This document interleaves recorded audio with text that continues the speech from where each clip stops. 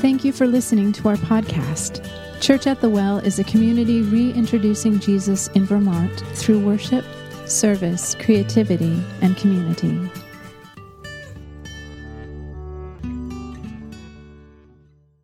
Well, we've been looking at 7 letters written to 7 churches in the book of Revelation. And in the very first chapter of Revelation, John the Apostle, while incarcerated on a prison island called Patmos, he has a vision of Jesus. And in this vision, Jesus tells the Apostle John to write down 7 different messages for 7 different churches. And even though each letter, each message to these churches is specific and unique and personalized, there's a phrase that Jesus uses toward the beginning of all 7 of these letters. And it's the phrase, I know. And I love these 2 words, I know. See, I think that those 2 words, all by themselves, preach the gospel. They are good news. Jesus knows. He knows us in a way that nobody else does. He knows what we're feeling. He knows what we're going through. He knows the things we're wrestling with and the things that we're questioning. He knows what we're grieving. He knows what we're confused by. He knows all of our longings, our desires, and our dreams. He knows where we need to be comforted, and he knows where we need to be challenged. He knows our hearts, and he knows us. He knows us even better than we know ourselves. And that is good news, that we are known by him. So if you don't get anything else out of this sermon series, out of this sermon today, don't forget this powerful truth, that Jesus knows you. And he wants you to know him too. So remember that. Okay, the last few weeks, we have looked at some of these letters written to these churches, and we've heard what Jesus had to say to the churches of Ephesus and Smyrna and Pergamum. Today, we're going to listen to what he has to say to the church at Thyatira. Now, as I mentioned, these letters to these churches are unique and specific and personal to each one of these churches. And yet, they strangely apply to every church in history. They have a way of speaking directly to churches everywhere, to Christians, to followers of Jesus everywhere. So I want to just take a moment to ask God to give us ears to hear what the Spirit might want to say to us this morning. So let's pray. Heavenly Father, give us ears to hear what the Spirit wants to say to us this morning. God, as we open up the Scriptures and as we read the words of Scripture, God, we pray that we would have open hearts, that you would plant what you want to plant, that you would pluck up what you want to pluck up, that you would give us ears to hear what you want to say to us specifically today. We'll do our very best to listen and obey. Amen. Amen. Okay, before we read the passage, let me give a few details about the church at Thyatira and the city of Thyatira itself. So Thyatira was the smallest and least charming, we'll say, of all the 7 cities that Jesus addresses in the book of Revelation, chapter 2 and 3. And so it's seemingly the most insignificant church of all the 7 churches. Yet, Jesus had the most to say to them. It's the longest letter of the 7, which sounds like Jesus, doesn't it? And Thyatira was known for its trade guilds, which would be the equivalent of our modern day labor unions, right? So it was a blue collar town. It was full of linen workers and wool workers, leather workers, potters, tanners, bronzesmiths. And in fact, in Acts chapter 16, we meet a woman named Lydia, and she is from the city of Thyatira. And she's traveling to Philippi to do business and crosses paths with the Apostle Paul. And Lydia becomes the Apostle Paul's very first convert in all of Europe. And we're told that she's a seller of purple. She sold purple dye for garment making. And so Thyatira was filled with people just like Lydia, entrepreneurial, hardworking tradesmen who got along with one another, who rooted for one another, kind of like small business communities do, right? They stick together, they care about each other's small business, they shop locally. And so all this is reflected in the opening verses of Jesus' letter to them. He commends them. He commends them for their love and for their service and for their patient endurance. He even says this about them: I see your constant improvement and growth. And so the people of Thyatira, the church at Thyatira, was full of just honest, hardworking, caring, loving, community-type folks. It was a small-town church, right? But the church also had some real problems and some things that needed to change and that they needed to repent of. And because Jesus knows them, right, and loves them, he comes to them and writes this long letter to them to confront and correct them on some of these things. And so let's start reading Revelation chapter 2 and verse 18. Write this letter to the angel of the church in Thyatira. This is the message from the Son of God, whose eyes are like flames of fire, whose feet are like polished bronze. And so Jesus starts his letter by describing himself, of course, that the letter is from him. And he says in his description of himself, his eyes are like flames of fire. In other words, he has a penetrating gaze. He sees the things that go unseen. He knows them. He has eyes to see through all of their pretenses, not to condemn them, right, but to heal them, to make them whole. And he further describes himself by saying, whose feet are like polished bronze. What is that about? Well, in Scripture, bronze is often symbolic of justice. And so when Jesus compares his feet to polished bronze, what he's telling them is, hey, I want to address something I'm concerned about, and it's pretty serious. It's like when a parent calls a child by their first, middle, and last name, right? You know it's serious. But before Jesus challenges them, he commends them. Look at verse 19. I know all the things you do. I have seen your love, your faith, your service, and your patient endurance. And I can see your constant improvement in all these things. You know, I find it interesting that the church at Thyatira was the only church out of the 7 that was commended for their love. And that's noteworthy, right? Of these 7 churches, Thyatira was the only church out of the 7 commended for their love. But as we're about to find out in the following verses, they had some serious shortcomings because they were known for having full hearts but empty minds. In other words, they tolerated and allowed some destructive and harmful teaching. Remember when we read the first letter, the letter to the church at Ephesus, back in Revelation chapter 2, the beginning of chapter 2? Ephesus was the exact opposite of the church at Thyatira. If you remember, Ephesus was known for their deep commitment to weighing and measuring and discerning everything they heard. Jesus told the church at Ephesus, you don't put up with false teaching. You don't tolerate false claims. And that is commendable. But then Jesus goes on to tell the church at Ephesus, but your love has grown cold, right? You've become overly cynical.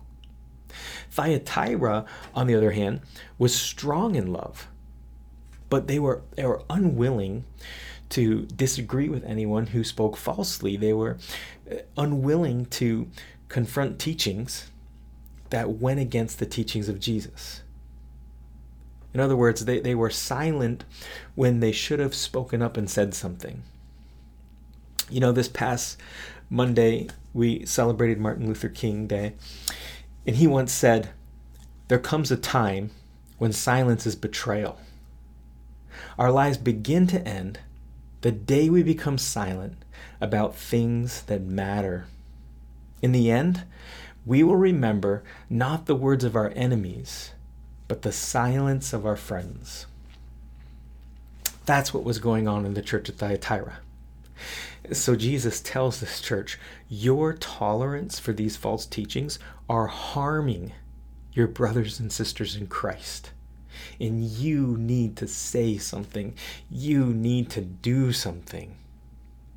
See, I think it's quite common for churches to be polarized in one of these two extremes, where we either love well or we hold on to truth.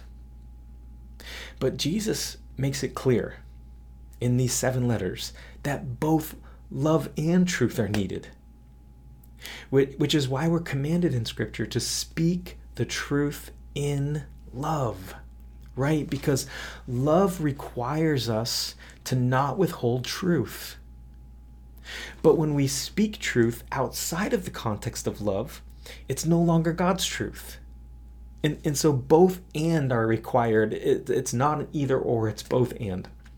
Well, let's keep reading in the next 2 verses here, Revelation chapter 2, verse 20 and 21. "But I have this complaint against you. You are permitting that woman, that Jezebel, who calls herself a prophet, to lead my servants astray.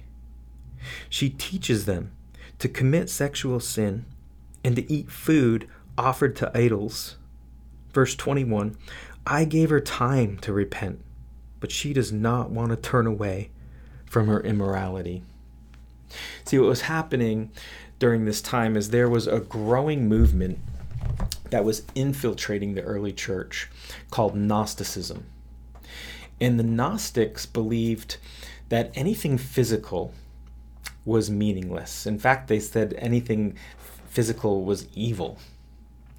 And that freeing the soul was what really mattered. And so they viewed souls being trapped in these evil physical bodies. And so the Gnostics tried to separate body from soul. They tried to split body from soul. So what you did with your physical body didn't matter to them. And what was happening at the church in Thyatira is a prophetess was teaching that sex outside of the powerful and nurturing safeguard of marriage was perfectly fine, that sex is just a physical act that doesn't mean much. It doesn't affect your soul. It's not tied to your soul because your body is split from your soul. In Scripture, however, we see that our bodies do matter, that our body and souls are interconnected, that what we do with our bodies directly affects our souls, and vice versa. See, spirituality and sexuality are related on some levels. If I was going to define spirituality, I would define it this way. Spirituality is a longing to know and be known by God. And if I was going to define sexuality, I would say it's a longing to know and be known by someone else. And at the core of these two things, at the core of this relationship between spirituality and sexuality is longing. We long to be known and to know. But what happens is when the aim of these longings go in the wrong direction, we end up in a vicious cycle of want, where other people become objects for our own gratification, where we become trapped, searching for what can only be found in God, and we end up forfeiting intimacy for something else. something less. And that, of course, further deepens our disordered longings, which we all have. See, you can't experience wholeness when you're attempting and trying to split your body from soul. Because our body and soul are interconnected, they're intertwined. God designed us that way. We're not designed to split and separate our body from our soul. And so Jesus tells this church, hey, the things this prophetess is teaching, it's damaging people. It's robbing them of intimacy, and it's destructive. Well, Jesus then addresses another harmful teaching that they're allowing. They're just being silent and letting it happen, even though they know it's wrong. They're being taught that it's okay to eat food offered to idols. See, these trade guilds participated in all kinds of festivals and feasts, and idol worship was a central part of these trade guild festivals. And because Gnosticism taught that the physical doesn't matter, eating food that was offered to idols was a perfectly fine way to nourish their evil physical bodies, right? So for the Gnostic, even one's relationship with food and the table didn't matter. It didn't matter if the food was offered to idols. It didn't matter what the table represented and what was being celebrated. And Jesus says, no, that's not true. He tells them otherwise. He says that your relationship with food and what you celebrate at the table with other people matters. Now, a lot more can be said about that, but we need to keep moving. In verses 22 and 23, Jesus gives some more tough love and some strong warnings to this church. But I want to look together at verse 24 before we close. Look at verse 24 with me. But I also have a message for the rest of you in Thyatira who have not followed this false teaching. Deeper truths, as they call them. Depths of Satan, actually. I will ask nothing more of you, except that you hold tightly to what you have until I come. Jesus says to the church at Thyatira, I will ask nothing more of you, except that you hold tightly to what you have until I come. Jesus tells them, look, because I know you, here's all I'll ask of you, church at Thyatira. Address these false teachings that are damaging people, that are ruining intimacy with God. And then he tells them this, just hang on. You know, I wonder if there's anyone watching this morning that needs to hear those words today. Just hang on. Just hang in there and remain faithful. You know, as we consider this letter to the church at Thyatira, I want to leave you with a couple questions to contemplate, a prayer and a benediction. And my first question is this. Is there anything that you've been tolerating in your own life that's negatively affecting your soul? Is there anything damaging your intimacy with God that you need to repent of and turn away from? And then what are some spiritual rhythms and practices that can help you with that? I want you to think about those questions today. And then finally, one more question. Is there anything you've been silent about that God wants you to speak the truth in love to? Remember, you have to speak the truth in the context of love, or it's no longer God's truth. But is there anything that you've been silent about that God wants you to speak up about in love? Okay, those are some great questions for you to consider today and throughout the week. Let me pray for us. Heavenly Father, we come to you and we confess our own shortcomings, that in many ways we're like the church at Thyatira, that there are things that happen around us and in us that we're silent about, that Lord, we just need your courage to speak the truth in love to. And then, Lord, there's other areas in our life where we have disordered longings, and we've convinced ourselves that those disordered longings don't affect our soul. And yet we see Scripture. We know, Lord, that our body and our soul are intertwined. They're interconnected together.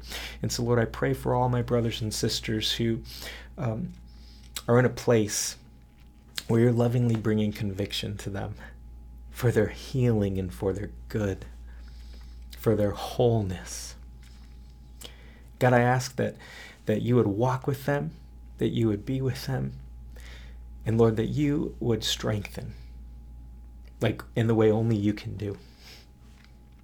Lord, we thank you for this letter that we got to read today to the church at Thyatira, and we thank you, God, that you know us like you knew that church. And Lord, at the beginning of this time together, we asked you to give us ears to hear what the Spirit is saying. And so if you want to say anything more to us before we sign off, God, we give you our open hearts to speak and open ears, Lord, to hear what it is you're saying to us as individuals and as a church community. Lord, give us the courage we need to respond to what you're calling us to do. And we'll give you all the praise, the glory, and the honor. In Jesus' name, amen. Let me leave you with a benediction. The benediction I want to leave you with today is Hebrews chapter 10, verse 23. It says this: "Let us hold tightly, without wavering, to the hope we affirm. For God can be trusted to keep his promise. Let us think of ways to motivate one another to acts of love and good works." Amen.